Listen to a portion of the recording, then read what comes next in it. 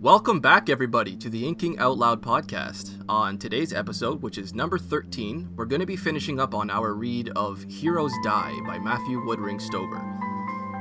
As with previous podcasts, of course, due to the nature of the graphic content in this book, we're going to be warning readers right now that this podcast in particular, this episode, I should say, will be laden with a bit more violence in language than the other episodes have been so far. But then again, if you haven't really finished Stover's book, you probably shouldn't be listening to this particular episode anyway. So, I'll be kicking it off here. As always, I'm your host, Rob Santos. I'm joined once again by my co-host, Drew McCaffrey. How's it going, everybody? And our sound engineer, Mr. Patrick McCaffrey. Patrick, say hi, man. Hey, guys. How we living? Hey. So, boys, Heroes Die. Where do we begin? Anywhere in particular? Oh, God. Well, I guess we should talk about where we stopped off, which was at the end of day 4 last time. Mm-hmm. It's been a couple of weeks since we recorded, so I'm trying to refresh myself. Yeah, we skipped our recording. It's been about 2 weeks since we finished this book. Yeah, we skipped last week. So day 5 started off... Oh, that's right, yeah. So day 4 ended with Kane getting yanked. Kolberg... going for the emergency recall, and so day 5 is where we get one of the biggest kind of full-scale battles in this book, if not the biggest. So, then that is where Pallas Rill is trying to grab the Aktiri and escape with them, and Lamorak betrays her once again. And surprise. Lamorak is such a rat. Oh, he's awful. Man, I mean, there are other characters in this book beside which he kind of pales in comparison, but he's still not a very, very pleasant gentleman. No, I take that back. He is pleasant. He's just a snake. Yeah, he's a coward. Baron is more evil. Oh, clearly, yeah. However, Lamorak is more petty. Yeah, I feel like Baron at least has a certain sort of gravity to him. Lamorak's just an asshole. Yeah, he's so selfish. His reasoning behind these ridiculous betrayals, it's so dumb. It's so thin. The rationalizing is what. Yeah, you're right. What actually gets me about him. Yeah, I'm doing Pallas Rill a favor by getting her killed. Yeah. Hold on. Say again. I missed that. He rationalizes to himself that he's doing Pallas a favor by betraying her. Oh my God, yes, Lamorak. Okay, so we're gonna be finishing off the discussion about this book today. I'm not worrying about spoilers. We're just gonna be spoiling the shit out of everything left and right. There were a lot of moments that I really, really liked. Some character defining moments that I really, really enjoyed. But picking up exactly where we left off, though, to start with, at the end of the first part, we had a big cliffhanger, which I'm not used to getting in the middle of a book like that. We have Hari, or at least at this point, it's still Kane waking up inside the studio. And that's a really big, oh shit kind of moment. Oh no, how is he going to deal with this? And of course, it was a little satisfying to see Kolborn kind of panicking and saying, oh my God, get security here now, somebody defend me, he's coming for me, I know he's coming for me. That was oh yeah. If anything, we were just discussing Lamorak, but I really think Kolborn doesn't get enough smack. Kolberg. Oh my God, that guy, he was hard to read. I mean, the classism in this book is just all on a whole other level. What did you guys think of Kolborn? Kolberg. Oh my God. I've been listening to the audiobook the entire time, as you could tell, and it sounds like Rudnicki is saying Kolberg. It's Kolborn? Kolberg. Yeah. Oh, I've been saying... Okay, correct. Sorry. Thank you. All right, either way, you know exactly how... Arturo, right? His first name is Arturo, I believe? Arturo, yes. Correct. Which is really odd, because I started listening, as soon as I finished this, I started listening to Sanderson's Skybreaker, and right away I started hearing the name Arturo. Oh my God, what is wrong with me today, guys? Jesus, I don't have enough rum in me. That's the problem. But I started hearing Arturo, right away a half dozen times in the first minute. I guess it was during a battle scene, and I was like, wait, hold on. I had a serious moment of introspective concern. I was like, wait, am I losing my mind? But no, it just happens to be a coincidence. Yeah. But yeah, what about him? Oh, Kolberg is... Oh. He's a piece of shit, this guy. And in some ways, I hate him more than Baron, which makes me kind of question my moral compass again. I mean, I won't say too much about Kolberg because he remains a character into Blade of Taishao, which we will be getting into in further episodes. Okay. Here. But good. But his obviously because skipping to the end of this book, Kolberg goes on trial because Kane manipulates things and gets him set up, and everybody has evidence that Kolberg was actually trying to get Palace killed and ordered Lamorak to betray her and all this stuff, and so Kolberg is downcasted to labor from an administrator, and Hari replaces him at the end. Yeah. And so we get a very different kind of Kolberg in the second book, but in this book, he's such an abuser of his power. He's so like he's such a brown noser. He's so callous. He's such a brown noser for everybody upcast of him, and then just an absolute asshole to everybody below him. That he's seems a product kind of of that society. typical or expected behavior for someone who lives in this society, though. So it never really comes as a surprise to us. Like his duplicity is believable on the very surface. Yeah, it is. Duplicity. In a way, you're right there, where it's sort of expected of people to recognize their station and act appropriately, but the manners in which Kolberg uses that act appropriately, so to speak, to further his own goals, he's so slimy. Slimy, that's a good word for it. Yeah. Oh god, there's so much to hate about so many characters in this book, but I really think that sticks out. That's a testament to Stover's skill. I mean, to be able to provoke a visceral, physical reaction from a reader like that, I think is really a hallmark of talent. Like, of course, drawing back to, I just want to give a shout out to Martin really quickly. I'll almost never do this, but for Joffrey again, God, he is such a little dickhead. There are these characters that you just love to hate. I think that's how I want to put it. You love to hate these characters. Sanderson Sadeas comes to mind as well.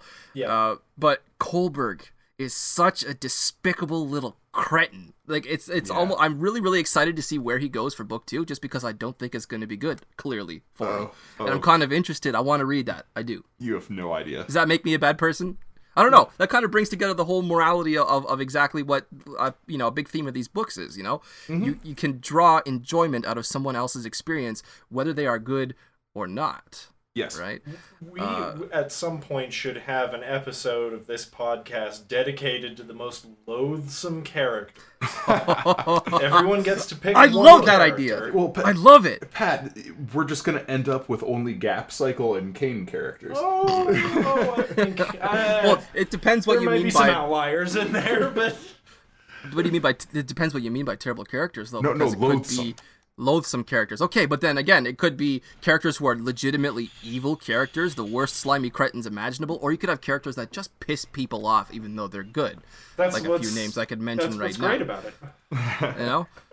But yes, I love that idea. Let's write that down for the future. Sure, absolutely. yeah. Let's We're have equal an opportunity episode. haters here. Yes, we could just air the dirty laundry. Let's just fucking get our gripes out there and in the open for sure. No, but back to Heroes Die. I think there's a valid point here in Stover's characterization and the just impressive scale with which he writes not only his protagonists but his antagonists.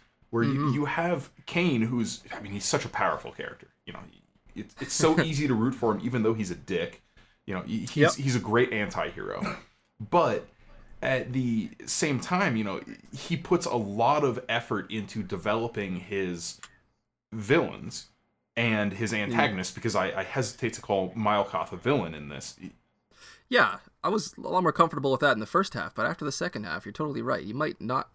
Yeah, it's very much more Bairn and Kolberg are villains, and Milkoth is an antagonist. Okay, I can see that. That's fair. Yeah. So, because obviously, our protagonist Kane is working at cross purposes, but there's a respect that not only comes from Kane to Milkoth, but by the end of the book from the reader, even where there's a he's misguided and he has flawed methods, but his heart's in the right place. He's trying to love his children, so to speak, and he's trying to be the best ruler he can. He just has really flawed methodologies. Oh yeah, that's why I spent all of the first half of this book, the previous podcast, just glowing about Maelkoth and how great at that time I was calling him a villain, or maybe I just said antagonist. Pretty sure I said antagonist. But how perfect I think that antagonist was. I mean, you do see that he legitimately cares for his people. You may or may not agree with his methods, but of course that's pretty common with a lot of, ruthless kind of dictators. However, I mean, he is somebody who actually has a good claim to the throne, not just physically, but in the minds of his people as well. He can perform physical miracles before their eyes, and that grants a lot of weight to his character. He's a decent ruler, yes. As far as a right to the throne, he took it by conquest. Well, sure, but didn't he list that he had right to the throne, like when he was talking with Cain? I think I remember a spot when he had Maelkoth, when he was. I think it was in the first half of the book. I think it was even during his first interaction with Cain. He listed, I think it was 4 different ways he has a right to the throne, and one of those was through relation or through blood in some way. I could be totally wrong on this. I could be absolutely wrong on that. You're off track on that one. He was Honto the Scythe before. He was like a no-name, like scummy little necromancer art collector guy who he had absolutely no connection to the royal family.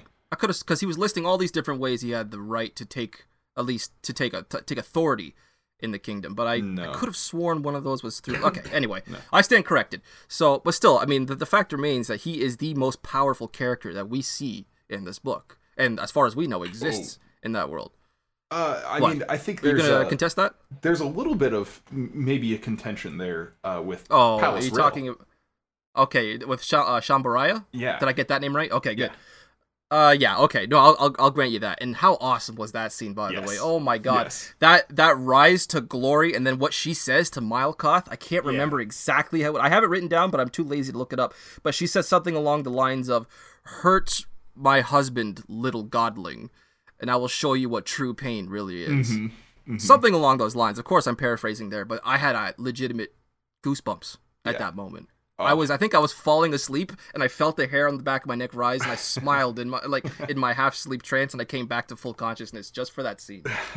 Now, as far being epic fantasy readers, we are used to seeing gods duke it out. Oh yeah. However, Stover does it particularly well in this. It's believable that these are gods going at it. It's not just fight. Mm-hmm. There's a battle of will in addition to the physical aspects of what's going on. Yeah. Mm-hmm. That lends some nice depth. And I think it speaks to the quality of his world building, that it doesn't really jar you out of the story at all that Palace Rill, a human mage, literally ascends to godhood in the middle of this book. You know, because it's consistent with the world that he's built, and it's like Sanderson does in a lot of his books. It's just an extension of the magic system, like taking it a level deeper, something that you just hadn't thought of before, but the groundwork was already there, and it makes for some, we've talked about some of our favorite moments in past books on this podcast where things are cinematic, the kind of thing you want to see on the big screen. Yes. Some of the stuff in the climax of this book, oh my goodness. Oh, for sure. Oh, absolutely. You have those rapidly flashing viewpoints back and forth. You have all this stuff happening, but you still have this very intimate kind of battle during the climax between Cain and Baird. Mm-hmm. But you still get hints of what's going on around them. This clash between these two gods, or what I would consider like two representations of divinity there. Because of course, I mean, even Palace Rill, or Shauna, as she was, I think they were back in the studio near the end, she claimed that she was, even though she was so powerful in that moment, she still felt that she was just a smaller part of a larger whole, even though she was also kind of that larger whole. She was very, very kind of she wasn't exactly sure how to word it, but during that scene I did get a lot of sense that we're just getting a glimpse at what these gods really represent and what the true magnitude of their power is. Yeah, I actually highlighted one line. It wasn't from that particular scene, but this idea gets repeated several times when we're in Shanna's point of view, from Pallas Rill's point of view, and she's merged with Shambaraya, and she says, "It was nothing more than the little rivulet called Shanna Layton, called Pallas Rill." You know, in the context of this great river, where she herself, her individual identity is just a tiny little trickle in this great river, but her consciousness is what's focusing the river. You know? That's cool. That's a cool little a moment that I didn't actually pick up on. Yeah, there are a couple of points where she talks about herself in those terms, where she's like, I am just one tiny little aspect of a greater whole. Of the greater whole, and yet, because the greater whole is so unfocused, her focus can take it over. Yeah. And that gives us, I mean, one of just the coolest climactic battle scenes. You know, we have this raging riot and battle in the stadium, and you have Malkoth fighting against a literal river arcing through the sky above, and then right there is Cain first dealing with Toa Cytel, and then Lamorak and Bairn, and it comes to just the most satisfying conclusion. Yeah, no, it definitely does. There's even humor mixed into this. Oh yeah. Battle scene, oh my where God. Like he realizes, to quote Cain, the little cocksucker poisoned me when Toa Cytel stabs him. It's just, it breaks the tension up nicely. Yeah, but, you're right. The battle continues on. You're right. It was a satisfying battle in a way that a lot of climactic battles aren't. Yeah, and there's a visceral element to it that's again speaks to Stover's experience with martial arts that we talked about in the last episode, where he knows what it feels like, you know, to get hit like that, or to, I was able to pick up on that. You know, he did such a good job of grounding the reader in the experience, and it meshes so well with the conceit of this world where the audience back on Earth is literally feeling everything that Cain is feeling. And that's why this first-person perspective in the narrative works, because it's Cain, sub-vocalizing and doing his internal monologue for the audience back on Earth, and that's ostensibly what we're reading is his dialogue, and it's so seamless. It works so well. It's a fantastic literary device. Okay, good. Because that was kind of like a question that I just wanted slight clarification on about this particular, I don't want to call it the magic system, but the technology that's kind of in the place of a magic system for part of this book. So it is like true haptic feedback. It's not just seeing through Cain's eyes. They're not just in the moment and able to kind of like form their own emotions based around what they're seeing. They're actually feeling these physical sensations. Yes. Oh my God, somebody who's first-handing is actually feeling they're completely first-handing, good, like put under, so that they're not experiencing their own stuff. They're put under, and like they have the like neural implants, and they have like IVs in them and stuff. So the whole like first-hander birth, as they call it, BERTH, is basically messing with their hormones and their nerve endings and stuff to mimic what Cain's thought emitter is sending back to Earth. Okay, so that's basically the distinction between the first-handers and like the general public, and second-handers, the general audience. Second-handers, thank you. And so good for clearing that up. For most of this book, Kolberg is second-handing it. He's got a giant, awesome big screen TV basically that he's watching it on, but he's present. He's still there in himself. Oh yeah, he needs so to that be, doesn't he can he? hit that emergency recall. Yeah, which of course he fails to do in time near the end there. That was so neatly wrapped up. I loved Cain's plan. Was that his plan all along, or was that just kind of like an in the moment decision, the snap decision? I think it was an in the moment decision. Yeah, it came across as one, right? Like he had the blade sticking out of his chest, and he was like, "Oh, this is it. This is my moment." He grabbed him and zip, just sliced his head right off on the sword that was sticking out of his own. I forget the name of the sword. Kosal. I'm coming blank. Kosal. Thank you very much. Oh, it was just so great. That especially it was the word that Stover used to describe it, which is kind of gruesome. So prepare yourselves. But it was he zipped it right across, and you kind of get that like that kind of like razor blade feel that you kind of get because everybody's cut themselves unexpectly just on the hand. It's but shit, it goes even further than that, because when he reaches up and with one hand grabs the hilt of Kosal to activate the magic, and then with the other hand grabs Lamorak's head and yanks his neck against the blade, the sword is in Kane, and it is like it's like vibrating against his spine, and he's got this like tooth aching. It makes you wonder how first-handers just pay so much money to experience everything. Like, wouldn't you want some things not to be experienced? If you're a leisure person on Earth, there could be no greater thrill than to experience this kind of thing firsthand. Yeah, well, I just watched a Black Mirror episode kind of similar too, with a doctor that was really into pain, and it's just sadomasochism is fucked. They talk about that where Kohlberg is like, man, if Kane actually dies here, do you know how much money people are going to spend? Oh yeah, to experience Kane dying. Yes, like even those in the control room. Yeah, and so it's this thing that goes beyond Kane to all actors. Anybody who's like a first-hander or a subscriber, so to speak, like it's a privilege to experience the actor die, which is so messed up, It's so dark. Oh. But I guess it's just kind of like a grim, realistic, maybe depressing kind of outlook on the future and where we're going with all these conveniences of modern day life to which we're, taking for granted. Now, an optimist might wish to believe that if we, right here and right now, got that technology, that we wouldn't take it that far. I know some people in the world would. But are you some people would pay a little more, I imagine. Dying through someone else's eyes? God, there's people that'll pay money for anything nowadays. It's heebie-jeebies. Anyway, I do want to spend a little more time talking about Mile Koth. Yeah. Because a lot in part 2, especially in part 2, we kind of see a different side of this divinity. We start to see him really kind of.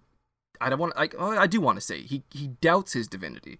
It's threatened because, like, for example, right at the very beginning of part 2, he demands, he really makes it clear how he wants to know where Kane is, where Kane has disappeared to. Mm-hmm. He tells Toa Saital, or maybe it was Bairn, that it is of equal importance to finding Simon Jester, which to him is a big threat to his nation. Mm-hmm. I think it was, I have it written down, day 5, chapter 6, near the end, because it threatens his divinity. He doesn't know where Kane is, mm-hmm. and he feels threatened by that, which is something we didn't really see much of him doing in the first half of this book. He just comes across as this totally omniscient, all-powerful ruler. Yeah, it's a weird kind of situation, and it's a neat bit of character building where Mile Koth is literally a god, but he's a god in his infancy.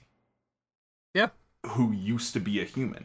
And so he has human doubts that creep into his godhood and his, all-encompassing mm-hmm. self-assurance. Because, at heart, he still has that human in the back of his head, telling him like, oh, well, maybe it didn't work, or maybe I'm not omnipotent the way I should be. And it's a great bit of characterization and humanization for a superhuman character. Yeah. And that goes back to what I was talking about earlier, where he just does such a great job of rounding out and making his villains and his antagonists compelling characters and dynamic characters too. They do. Even his, not all of them, but some of his antagonists change, just as his protagonists change over the course of the book. Oh, yeah. Like, Mile Koth has a character arc in this book. He does. It's crazy. I loved it. I loved where it started, and I loved where it ended up. I liked both ends of the spectrum there. But, like, again, specifically about Mile Koth, like, when Kane ended up confronting him, after he had returned from his disappearance, I mean, I was like, okay, how in the Lord Jesus is Kane going to talk his way out of this one? He is so dead, right? He's walking into the Iron Room. Is it Iron Room? Yeah, Iron the Throne? Iron Room. The Iron Room. Yeah. And he's confronting Malakoth, but instead we get to see, like, instead of seeing Malakoth just eviscerate him and strangle him with his own guts, we get to see Malakoth's sincere concern for his people as Kain ends up manipulating him into personally intervening with the burning city. Right. It's such a good misdirection, which I will admit kind of took me a little out of the moment, and I was like, okay, Malakoth, you are supposed to be. You come off as so intelligent. How can you not see that he's clearly? But he's emotional. Here?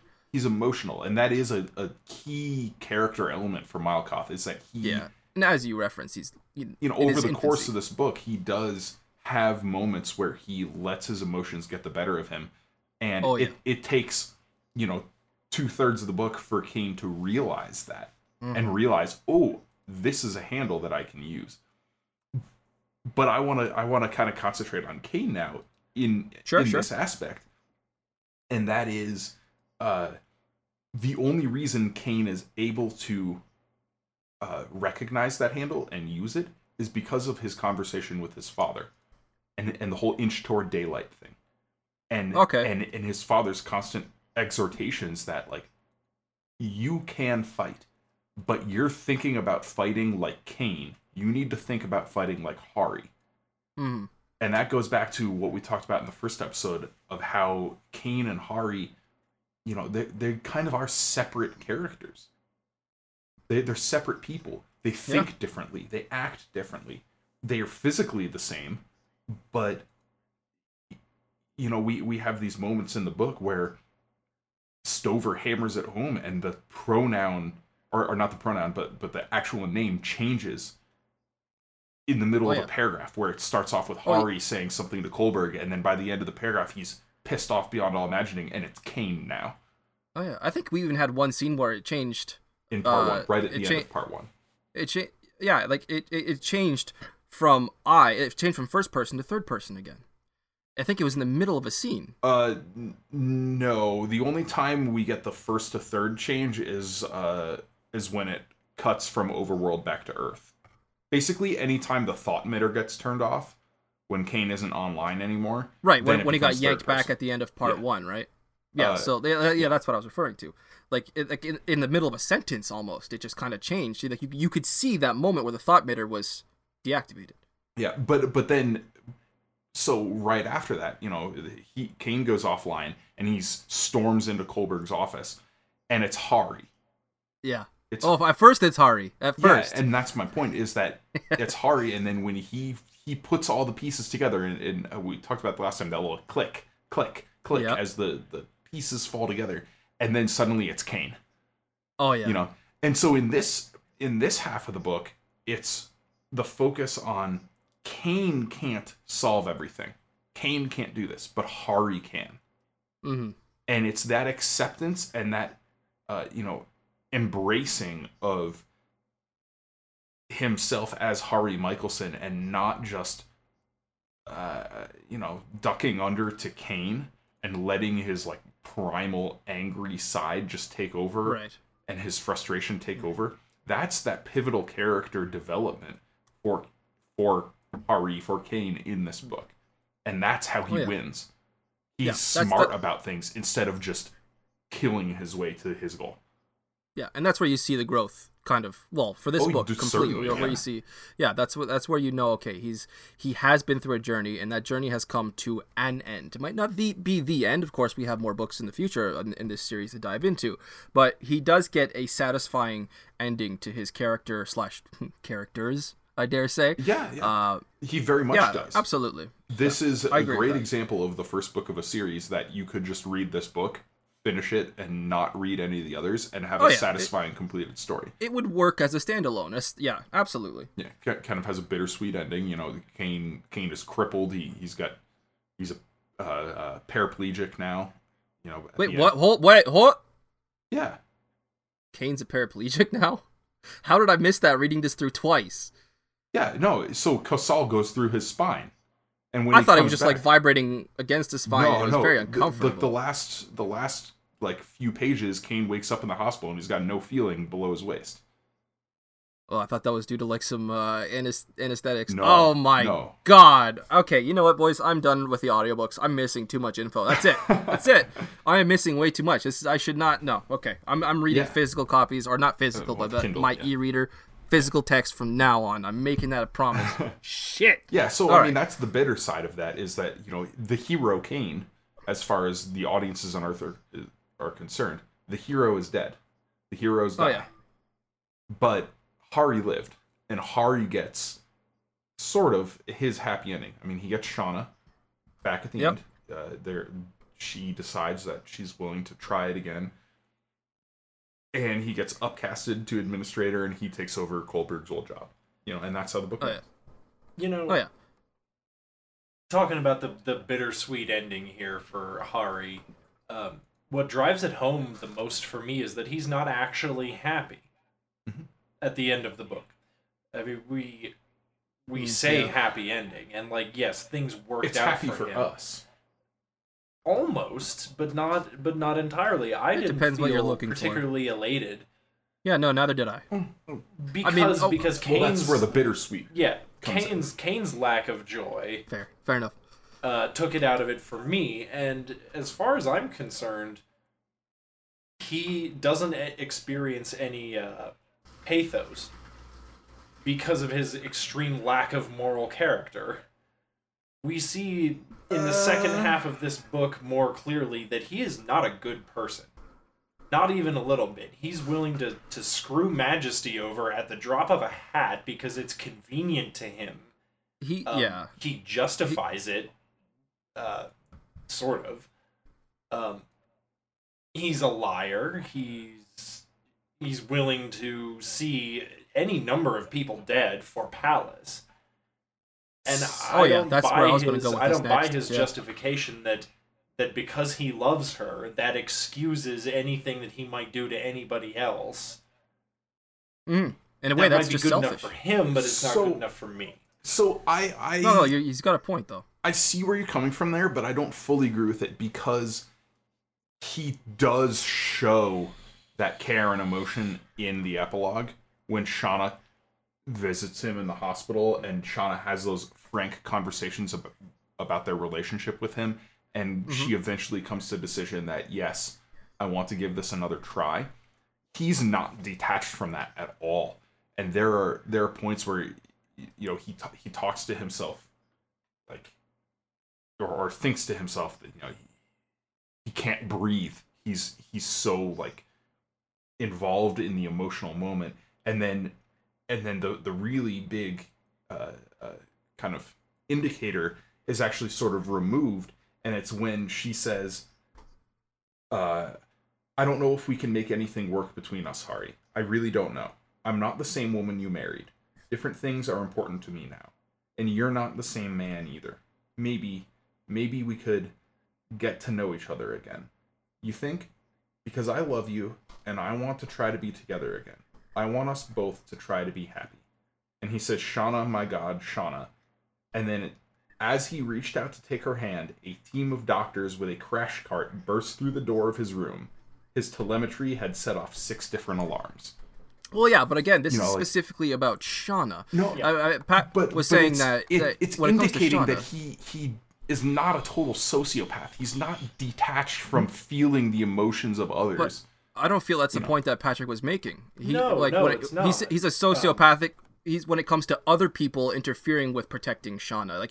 Like there's a point during the climax when he said he would sacrifice every living soul in that entire stadium. There's a great cheap at twice the price if it would protect Shauna. And I think that's the point that Pat was making. Exactly. That makes him, just because he loves Shauna doesn't excuse his justification of doing anything to protect her. I think that's where he comes callous. I don't know, maybe I'm letting a little more of my like impression of later books in the series cloud my thinking here, but even with Duncan, like it's the people close to Cain that he elevates. And it's not necessarily an exclusive club. Like, if he sees like a respect and allows a bond to develop, he's not gonna be this total like hard ass, totally cold. and even Milekoth at the end of this book comes into this. Yeah. Where you know, and that's a good like kind of example of something that was against Kain's will. You know, he didn't choose to respect and eventually, in his own way, love Milekoth. He didn't choose that. It just happened. Yeah. So it's not just all about Shauna. You know? The only thing I would say opposed to that is Majesty, again, to bring him up. Yeah, but Majesty betrayed him. Majesty is a friend of 10 years. But Majesty betrayed him. And also, we know, you remind me again exactly how Majesty betrayed him. Kain comes to the realization that the whole reason Majesty was bankrolling the Simon Jester thing was because he was setting up the whole thing, and then he was going to roll it all up and betray all of them in return for a title with Toa Saitel. And that's why Pallas puts the charm on him. Yeah. Yeah. Like, Kain says, Streta, he's like, this is way too small time for you. Why would, like, this is not worth your time. The reason you're doing this is because you were planning on betraying all of them and getting a title out of it. And when... Yeah, but if Kain is also willing to do that, in response, it's... Well, but it's revenge. And Kain... Right. Oh, we know, for sure. Yeah. We know in this book, it doesn't matter what Kain thinks about you. If you betray him, and you betray him in a mortal way... Good luck, bud. Like, yeah, he will seek his vengeance. However, it's just fair to just point because out, he's justified doesn't make him a good person. Though. No, I'm not saying he's a good person. He's an anti-hero. He's a dick. But I don't fair think enough. I don't think he's as like bereft of morality as maybe you're making him out to be. I don't know. I my first impression was going in, of course, having just read the book once, or the second half I went through twice, but Kain has a huge moral blind spot when it comes to protecting Shauna. And I think that I'm just predicting now that that's going to be a huge source of frustration or inconvenience for him going forward. I really think so. I mean, perhaps. I mean, it's certainly one of the greatest one-liners in the whole book is on I have so many of those written down. On that topic. Let me look it up. Oh, one sec. I gotta look up the full quote and the context because just the one line doesn't quite do it justice. I can just vamp for a bit with Pat if you want to keep looking for that quote there. Yeah, in the meantime. Yeah, in the meantime. There was a moment, and again, where just really quickly, there's another point I wanted to make, drawing like on the relationship in Hari's skull between himself and the personality that is Kain. Mm-hmm. There was a moment at the end, at the very, very end, after the entire climax, and after Shambaraya has done her battle with Milekoth and they have returned to the studio. There was a moment when Shauna says she refers to Hari as Kain. Mm-hmm. And he specifically says, "Fuck Kain, call me Hari." Yeah.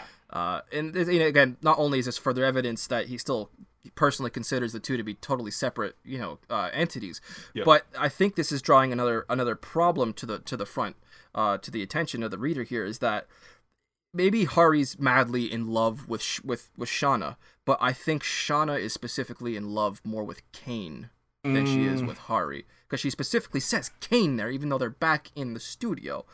I think it's the other way around. That's what it was. You think it's the other way around? I think it's the other way around. Well, she does mention that she despises Kain's kind of she leaves personality him and attitude. because Hari believes that he is Kain. Oh, and she even takes it a step further, and she says, she tells him that, or maybe it was an introspective moment, but she claims that she actually ended up being with Lamorak in the first place because he was so different from Kain. Yeah. But I think when it comes down to it, when it really comes down to it, and he's dying there taking his last final breaths, she says, "Hold on, Kain." And she says it, she whispers it in his ear, like a lover, Remind me, was that in the stadium or was that in the studio? That was in the studio. Okay. I think it was in the studio. I'm like 98% certain that was in the studio. But there is like a valid point though with you there, with your point toward like maybe she loves Kain, and I think like part of her does love Kain, but mostly it's Hari that she was in love with. But there are multiple points in this book where Pallas envies Kain for his ability to just do what needs to be done. You know? Okay, yeah. Yeah, fair. Yeah, for sure. But no, so I did find the quote, and it was going back to toward the end of day 6 when Cain is setting up this whole revolution and riot, and he's convincing Majesty to set fires, you know, and to spread the rumors of Malkoth being an actor. And the quote is, "Burn the whole city," Majesty muses, shaking his head in slow disbelief. "That's pretty extreme for the life of one woman." "Fuck the city," I tell him. "I'd burn the world to save her." That, at least, is not a lie.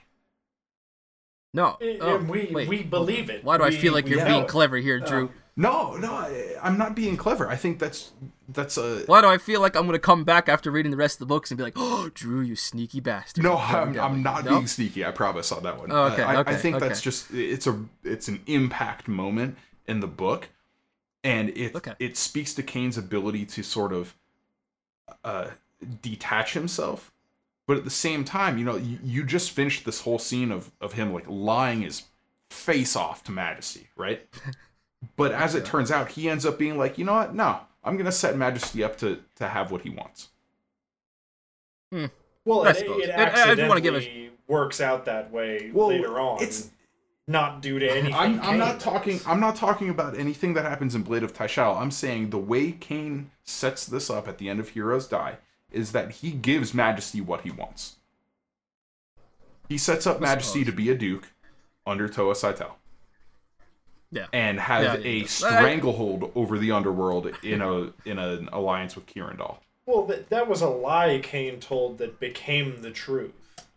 I don't think that was entirely a lie that Cain told. I think Cain did anticipate. Cain has He's a smart dude. I mean, I wouldn't be surprised. He has a sort of subconscious awareness of the effects of his plans on the world. And, you know, where Kirindal figures out toward the end of this book that it's like, there's this imminence to Cain, this potential violence that follows him everywhere. And there's that face-off scene in Alien Games between the Faces and the Knights of Kanth. That was a good scene. Oh, it's a great scene. And, we'll get to that later. There's a one-liner there I want to... Go on, sorry. But Kirindal recognizes that this black flow that is Cain's shell is like the imminence of violence and the imminence of specifically change, you know? And and so Cain has a not as overt awareness of that as Kirindal gathers, but he has a subconscious awareness of it, and he kind of recognizes, like, listen, the last time I was in Ancana and participating in events of this scale, there was a regime change, there was a revolution, and I think that's why he made that plan with Kirindal and Majesty, not necessarily knowing and not being able to guarantee that it would work out the way he convinces them it will, but he does it because he has an inherent guilt in him. And there's a line that I highlighted that I think speaks to this a bit, to his awareness of what, you know, what the potential consequences of what he's doing are. And he says, this is when he's heading into the stadium, onto the field, right in the climax. And he says, I wonder, though, if any of the civilians out there had a premonition, a queasy feeling about coming here today. I wonder how many won't be surprised when the shit explodes. How many will feel only a sickening stomach drop of recognition? How many will die with, I knew I should have stayed home, echoing in their heads? And then he says, you know, if the situation was opposite, if someone I loved died because some guy did what I'm about to do, I wouldn't rest until I'd hunted that man down and killed him with my own hands. Yep. A little bit of hypocrisy there, but we're just going to slide. Cain has... I wouldn't call it hypocrisy. I would call it an awareness, an acceptance of the consequences that he is potentially capable of causing. Oh, you're right. I suppose being a hypocrite would require that he actually preach the opposite as well, instead of just... Yeah, okay, fair enough. He recognizes just how much chaos he can cause. And how he's totally still willing to do it. And he's willing to do it, but at the same time, because he recognizes it, that's why he made these plans with Kirindal and Majesty to set up a sort of safety net. Okay, fair enough. Drawing really quickly back to Majesty again, I just wanted to give a shout out to his one-liner that he had during the confrontation with Kirindal. When he specifically turns to her and he says, when you get in a pissing contest with giants, you're gonna get wet. I love that line. I don't know what it is about that line. Maybe it's just like the inner 9-year-old inside of me just going, that was funny. But I loved it. I mean, there's so many good one-liners in this book. But that one stood out. I almost said standard. Jesus. Oh my God. Well, I think that's a good transition here. Do we want to move into our 3 favorite scenes from this? Oh, hell yeah, man. Okay. Pat, you want to kick it off? Yeah, the stadium scene has to take the cake. Probably for the whole book. It was satisfying, action-packed, well done overall. I liked the scene a lot where Mile-Koth, Toa Cytel, and Bairn all kind of figure out that Cain is screwing them over. Yeah. It was a good indication of all their characters at the same time. I liked the way they work together when there's the 3 of them. Because generally when it's the 3 of them, Bairn isn't off, like, murdering children and eating them. Yeah. You get to see that cohesive unit, yeah. Yeah, and one can see what Mile-Koth has in mind with putting those 2 together. Because when they start not hating each other and working together, they become much more effective. Ooh, and it ties back to Hanto the Side's tactic way back for the race for the crown of Dalcanith, and it continues into this book where he makes such a point about how he's like, I prefer to have 2 different people working on the same issue. Oh, the same, yes. You know. The third to cap it all off is the scene where Bairn kills what's her name? Talon. Yeah. Talon, that's right. You like that scene? I mean, I didn't like what actually happened, but it was a good scene. Oh, okay. You're saying it was done? It was pulled off very well? Is that what you're saying? It was pulled off very well. Okay. I did not expect Talon to do as well as she did against Bairn. Oh yeah. Yeah, me too. And the line he has when he kills her, you never thought it could happen to you. Oh. I thought you were about to say the line when he's fighting Cain and he says, that other bitch gave me more problems than you have so far. Oh, yeah, and Cain's like, well, she's way better than I ever was. That line has a lot of impact. I was surprised that Cain was able to admit that, too. It's a slap in the face to the archetype of the hero. Yeah, for sure. Just recklessly rolling into insanely dangerous situations and coming out without a scratch. She did good, though, didn't she? Bairn is the destroyer of all our dreams. Yeah, that just gives you another reason to hate fucking Count Bairn. Oh, yeah. Fucking piece of shit. What a piece of crap. Anyway, how about you, Rob? Yeah. Okay, well, I'm going to start off by saying my favorite scene in the entire book, I'm pretty sure, was Cain's whole soliloquy. His condemnation of his entire audience, the first-handers, everybody who's watching him. You stole it out from underneath me. Oh yeah, as Shambaraya is battling Mile-Koth, the entire soliloquy was just so powerful. And you were absolutely right, Drew. I want to just take a quick step back here and point out that you did mention this during last podcast, how you absolutely feel, even as a reader in these moments, that you're kind of still involved and you're kind of still guilty. Just what a climax. I mean, there's really not much else that can be said about that. It stands on its own. If you've read it and you're listening to this, you know how good that scene was.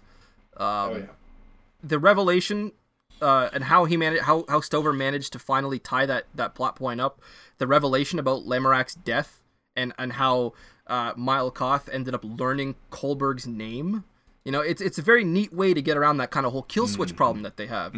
Mile-Koth's magic at the moment of passing, that was genius, I think. And Kolberg is, and I wrote down here in all caps, Kolberg is in such deep shit now, in all caps.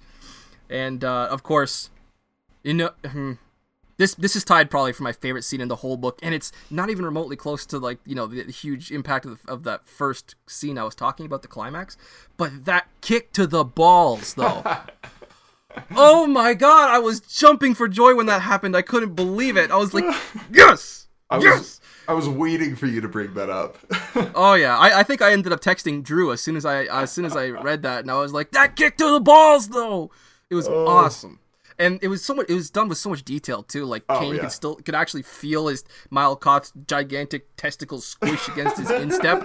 Oh my god, it was gold. It was again, just like Pat, you mentioned earlier in this episode, how it's really great in these huge, these breathtaking white knuckle gripping moments of climax going on forever. It seems like, and then you get that little breather, that little giggle in the middle. It kind of brings you back and gets you ready for more. And I really think that was a perfect example of that.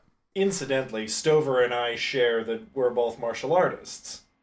And having recently taken such a wound in a bout of martial arts, I can tell you that my sweet what summer child followed was entirely accurate. If that is not something that's happened to you in a long time, don't think it's hyperbole.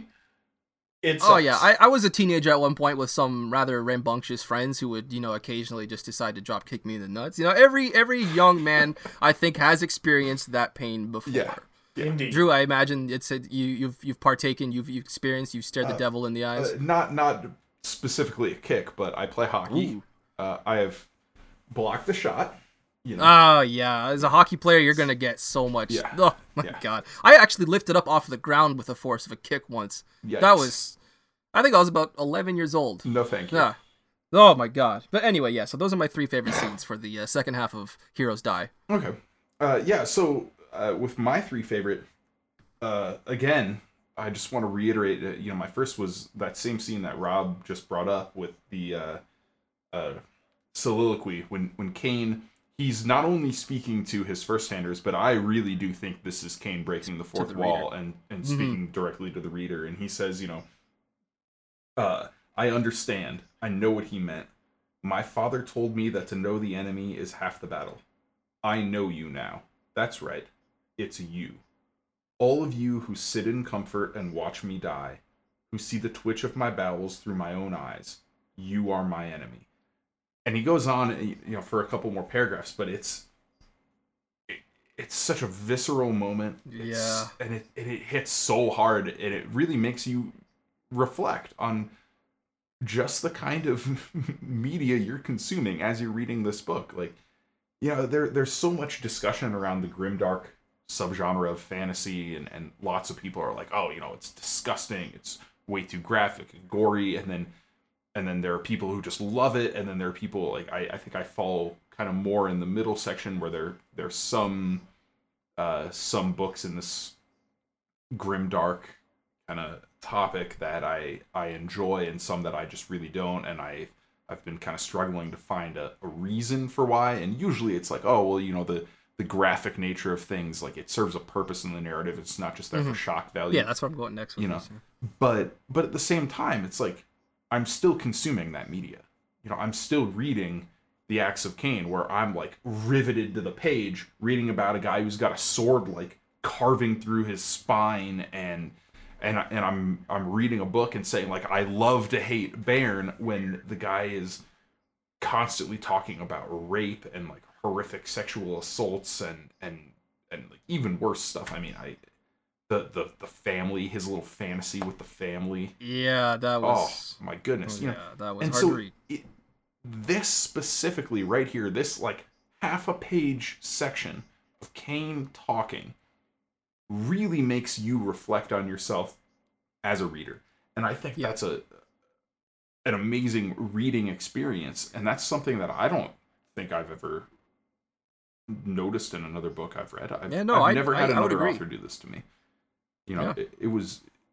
It was very impressive what Stover does, and how he again seamlessly ties it into the narrative by manipulating point of view, by making this the first person point of view of Cain, and doing his soliloquy to his audience, but using the audience as a stand-in for Stover's audience.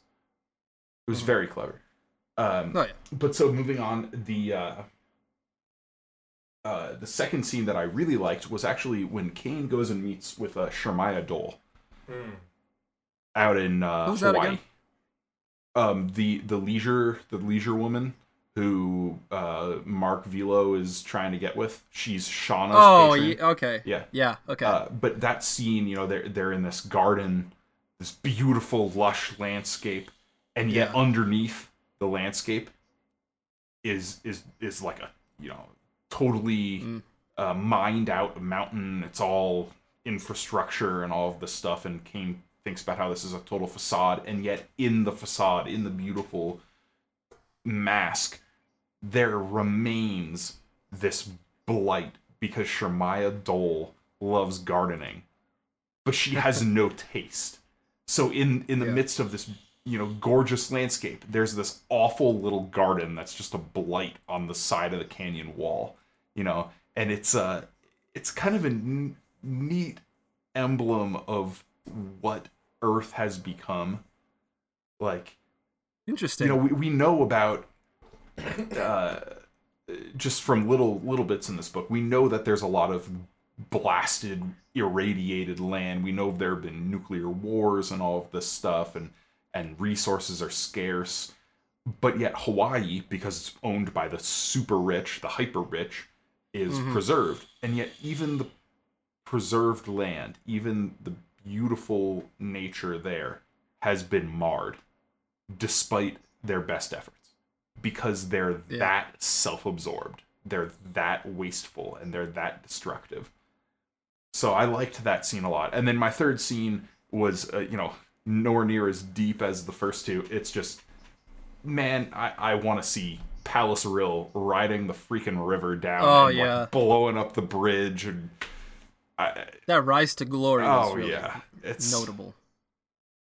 Of all the books I've read, this series is probably the one that I most want to be turned into a TV series. Not just for the story and the characters and stuff, but also because the way it's set up, I think would work really, really well for a TV you think series. It would translate well? Yeah, because it literally is like a TV show in the book, right? So it would make a good movie. Actually, it's short and concise enough to where you can fit that into 2 hours without just for Heroes Die. Just for Heroes Die. Yeah. Oh, for sure. Yeah. Mm-hmm. It's probably the most cinematic of the series. In that aspect. Yeah. But if you wanted to do the whole Acts of Cain, I think it would need to be a TV show. Right. You couldn't do like 4 movies. The way the books. You could. But... Well, just wait till you read the later books. Be right. Oh, okay. Yeah, they wouldn't work for movies the way Heroes Die would. The fourth one in particular is a very cerebral experience. Yeah, it's very different. But anyway, so those are my 3, and awesome. I think we should, if we have any... Go into closing thoughts? Yeah, further thoughts before we go into the final draft? Yeah, I've got a couple. I was just about to ask if you guys wanted to get some closing thoughts in. Should I start? Knock yourself out. Yeah. Okay, so I just want to draw. There was something I just thought of while you were talking there, Drew, and it was now I've lost it again. Oh my god. Oh, context. Okay, thank you. So the when you were talking about and again about a favorite scene that you and I have in common here was Cain's soliloquy, how he's accusing all of the first-handers, his audience, and of course, in a way, you get the feeling that he's accusing the reader, right? And I just want to say that I think even if you're the kind of person who does, or if you find yourself listening to this podcast, you finish the book and you've decided that you don't like the book, I still want to say I think the book is worth reading just so you can get the appropriate amount of context for that one soliloquy alone. Because that itself was worth, I think, everything that I read through this book. I mean, I loved the book personally, but I can also see why a lot of people wouldn't. How it's a little too dark, it's a little too gritty. But, on the same topic, on the same subject, I want to say that Stover's prose, it feels fresh, it feels full of energy. It's probably the darkest and most graphic book I've ever read, and the action, the thing about the action though, or at least the graphic scenes, the attention, and this is a point that we brought up in the last podcast, the attention is not too focused on it. I think Stover's narrative momentum it's too great to spend too much time dwelling on the dark and on the violence and on the pain and on the torture. You know, in effect, I think Stover manages to make the violence and gore kind of accentuate the book rather than dominate it. So I think that was something he did very well. And if there's only one complaint I have about this book, and there is one, but it's only one, I don't think Bairn died horribly enough. Oh, so that's getting a knife jammed into the top of your head isn't bad enough? No, that's too good for him. That's a little too good for him. And then getting like stirred around so it I was kind of hoping he'd be brains. Like, oh God, brace yourself. I was kind of hoping he'd get a little, you know, some just desserts, like he'd get raped to death or something like that, you know? Like, geez, there's a sentence I never thought would come out of my face, but there it is, you know? Thank you, Stover, for making me hate a character that much. Hey, fair enough, man. Yeah. Anyway, those are my closing thoughts. You guys go ahead. My issue from beginning to end of this book is that it's never been harder for me to root for a hero or even an anti-hero as hard as it was for me to root for Cain. No shit, really? Yeah. There is no other character that I had to try and hope that he came out on top, including certain figures like Angus Thermopylae from the Gap Cycle. What? More than Angus. More than Angus. Angus is so much worse than Cain. Indeed. Drew, is that what you saw coming? Is that why you were like, hold on? Yeah, I was about to ask. Drew raised his finger in the webcam there. He's like, I know where this is going. Once oh shit, he's not going to say. the Gap Cycle and therefore have some context about Angus's character, I'd like to have a discussion about the similarities and the differences between Angus and Cain. Okay. However, my point still stands that good lord, it was hard to root for that guy. Now, I ended up getting there, but it was a struggle. Like, I didn't not care about what was happening, which would have been a fatal flaw. Yes. It was not a fatal flaw, but it is certainly a drawback for me as far as this first book goes. Okay. And it was mentioned before that this one doesn't need a sequel in order to be a complete story. Mm-hmm. And one could argue that it shouldn't have received them. But, you know, it's critically acclaimed, and things that sell well, it's almost inevitable that I will say this they're going to get sequels. Well. It did not. It did not sell well. No, it's really... I read that. It was commercially at least viable. In fact, it went out of print. And that is why we have such dramatically different covers for the last 3 books in the series. I see. And even those have all gone out of print since. The Axe of Cain did not sell well at all, and I think that's an absolute crime. I mean, compared to what Stover's known for, I mean, how do you beat Star Wars? I mean... Yeah. You can't really not beat, but how do you compete with it in the first place? I'm not surprised that Axe of Cain is... I talked about this in the first episode a little bit. He really was ahead of his time. If Stover published this book, exact book, no changes to it. If he published it in 2005 instead of 1998, this is one of the most beloved grimdark fantasy novels of all time. But because of when he published it, that was not the zeitgeist of fantasy. That Game was of Thrones. Martin really hit that. That was the peak. 1998. That's the peak of like epic, heroic, new age fantasy with the Wheel of Time and the Sword Wheel of Time was on book. And 4, 5? In 1998, I believe there had been 7. I want to say 8, 7 or 8. I think Winter's Heart was. I think Winter's Heart was 2000. So I mean, I know the first 6 were out by 1994. Anyway, but that's just kind of an interesting thing, and I talked about that. I recently wrote an article about Heroes Die for Tor.com, and I talked a little bit about I have to go read it a second time now. Cultural context of the release of this book, and a little bit about why maybe it didn't succeed the way it could have. So one of Hoyd's monologues, which are always enjoyable, touches on this very aspect of art in general and literature. Is what comes to our mind because we're reading a book. Originality is all, and timing is valued more in some ways than quality, which is a bum rap for any artist. Sure, but it is one of the things with which we must contend. Sure. Yep. All right, you guys want to head into the final draft? Do you have any closing thoughts? I have a last thought here, and that is the politics of this book. I think it's not necessarily heavy-handed. If you're not familiar with some of these ideas, you could probably miss them a little bit. But this is an extremely libertarian book. The focus on the historical names that we hear in this, when Kane talks about banned texts, it's guys like Thomas Paine and John Locke, and then he even does like some 20th century science fiction writers, and he always mentions Heinlein.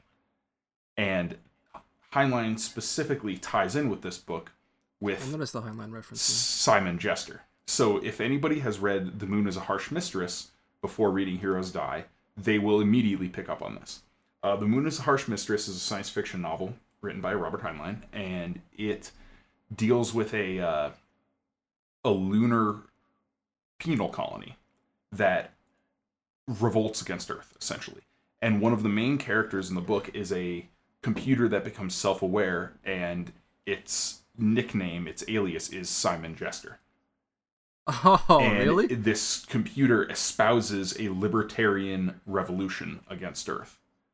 And that is 110% where Matthew Stover took that name, and that is why Pallas Rill acts the way she does. And you will notice that in certain ways, the politics of both Kane and Pallas Rill, and especially Duncan Michelson, are extremely libertarian. Mm-hmm. And that is something that, as we continue reading through these books, we need to be aware of and keep in mind that there is, even if it's not super heavy-handed, it's kind of like obvious if you're in the know. If you're not in the know, obviously, like Rob didn't know the Simon Jester reference, it can fly over your head pretty easily. But going forward, it's something to keep in mind with the motivations and mindsets of the characters in these books, and comparing political ideologies in this series. Sweet. So you guys want to head into the final draft? Let's do it. Yeah. Awesome. Well, I got the boring choice today, so I'll just go first. I'm sure what you guys have is a slightly more interesting. I, once again, didn't really have the opportunity to go to the beer store this weekend. So I am just drinking, the old trusty Captain Morgan spiced rum. That's what I've been sipping on during the course of this podcast here. I didn't realize the good captain had joined us for this episode. Yeah, he has joined us. He's actually joined us for one before, I think. He has at least one, I recall. I am drinking a beer called Damnation from the Russian River Brewing Company. It is a golden ale. It was delicious. I finished it very quickly, which is a testament to its quality. I'm trying to find the ABV. 7.5%. Yeah. That's a strong beer. Maybe Damnation isn't the theme that this book ends on, but it's certainly where we begin, I'd say. I think there is a little bit of it in the end. Yeah, I was going to say about at least from Milekost's perspective that he has. Oh yes, I forgot to touch on this. There's that moment of realization where Kane's like, "Wow, Milekost is just now realizing that horrible place that he was trying to make better, that is actually paradise, and he has come to hell." Yeah, that was a moment I totally forgot to talk about, and I wanted to when we were discussing Milekost. I love the fact that he ended up on Earth. I love that. I didn't even see that coming. I wasn't even prepared to be excited for something like that, but I absolutely am excited to see where that goes forward. Sorry, I needed to get that out before I forgot. Sure. So mine is thematically appropriate. Of course. I am drinking a double dry hopped India Pale Ale from Microphone Brewing Company. It is very good. It's a really, really balanced IPA. It certainly has that bitter hoppiness, but it has a good citrus palate to it as well. I'm not usually a huge IPA fan, but this is quite nice. You mentioned. It's 7%. It is called Heads Will Roll. God damn it, Drew. God damn it. And let us all pause and heave a collective gasp of surprise there. How do you do it every week, man? It's a talent. Yet again, oh my god. Most thematically appropriate Those who can't see, but I'm just belongs to Drew. face palming right now. God. Anyway, awesome. Yeah, sweet. Thank you once again for joining us. This has been episode 13 of the Inking Out Loud podcast. I am your host, Drew McCaffrey, joined by my co-host, of course, Rob Santos, and our awesome sound engineer, Pat McCaffrey. What it do? So next up, we will be continuing with the Axe of Cain. We're going to head into Blade of Tai Shao. We will be reading the first 11 chapters, which is just about half the book. And there are going to be some very, very interesting things to talk about with that. Ooh. So I hope you join us again next week. We'll catch you next time. Peace. Awesome. Thanks, everybody.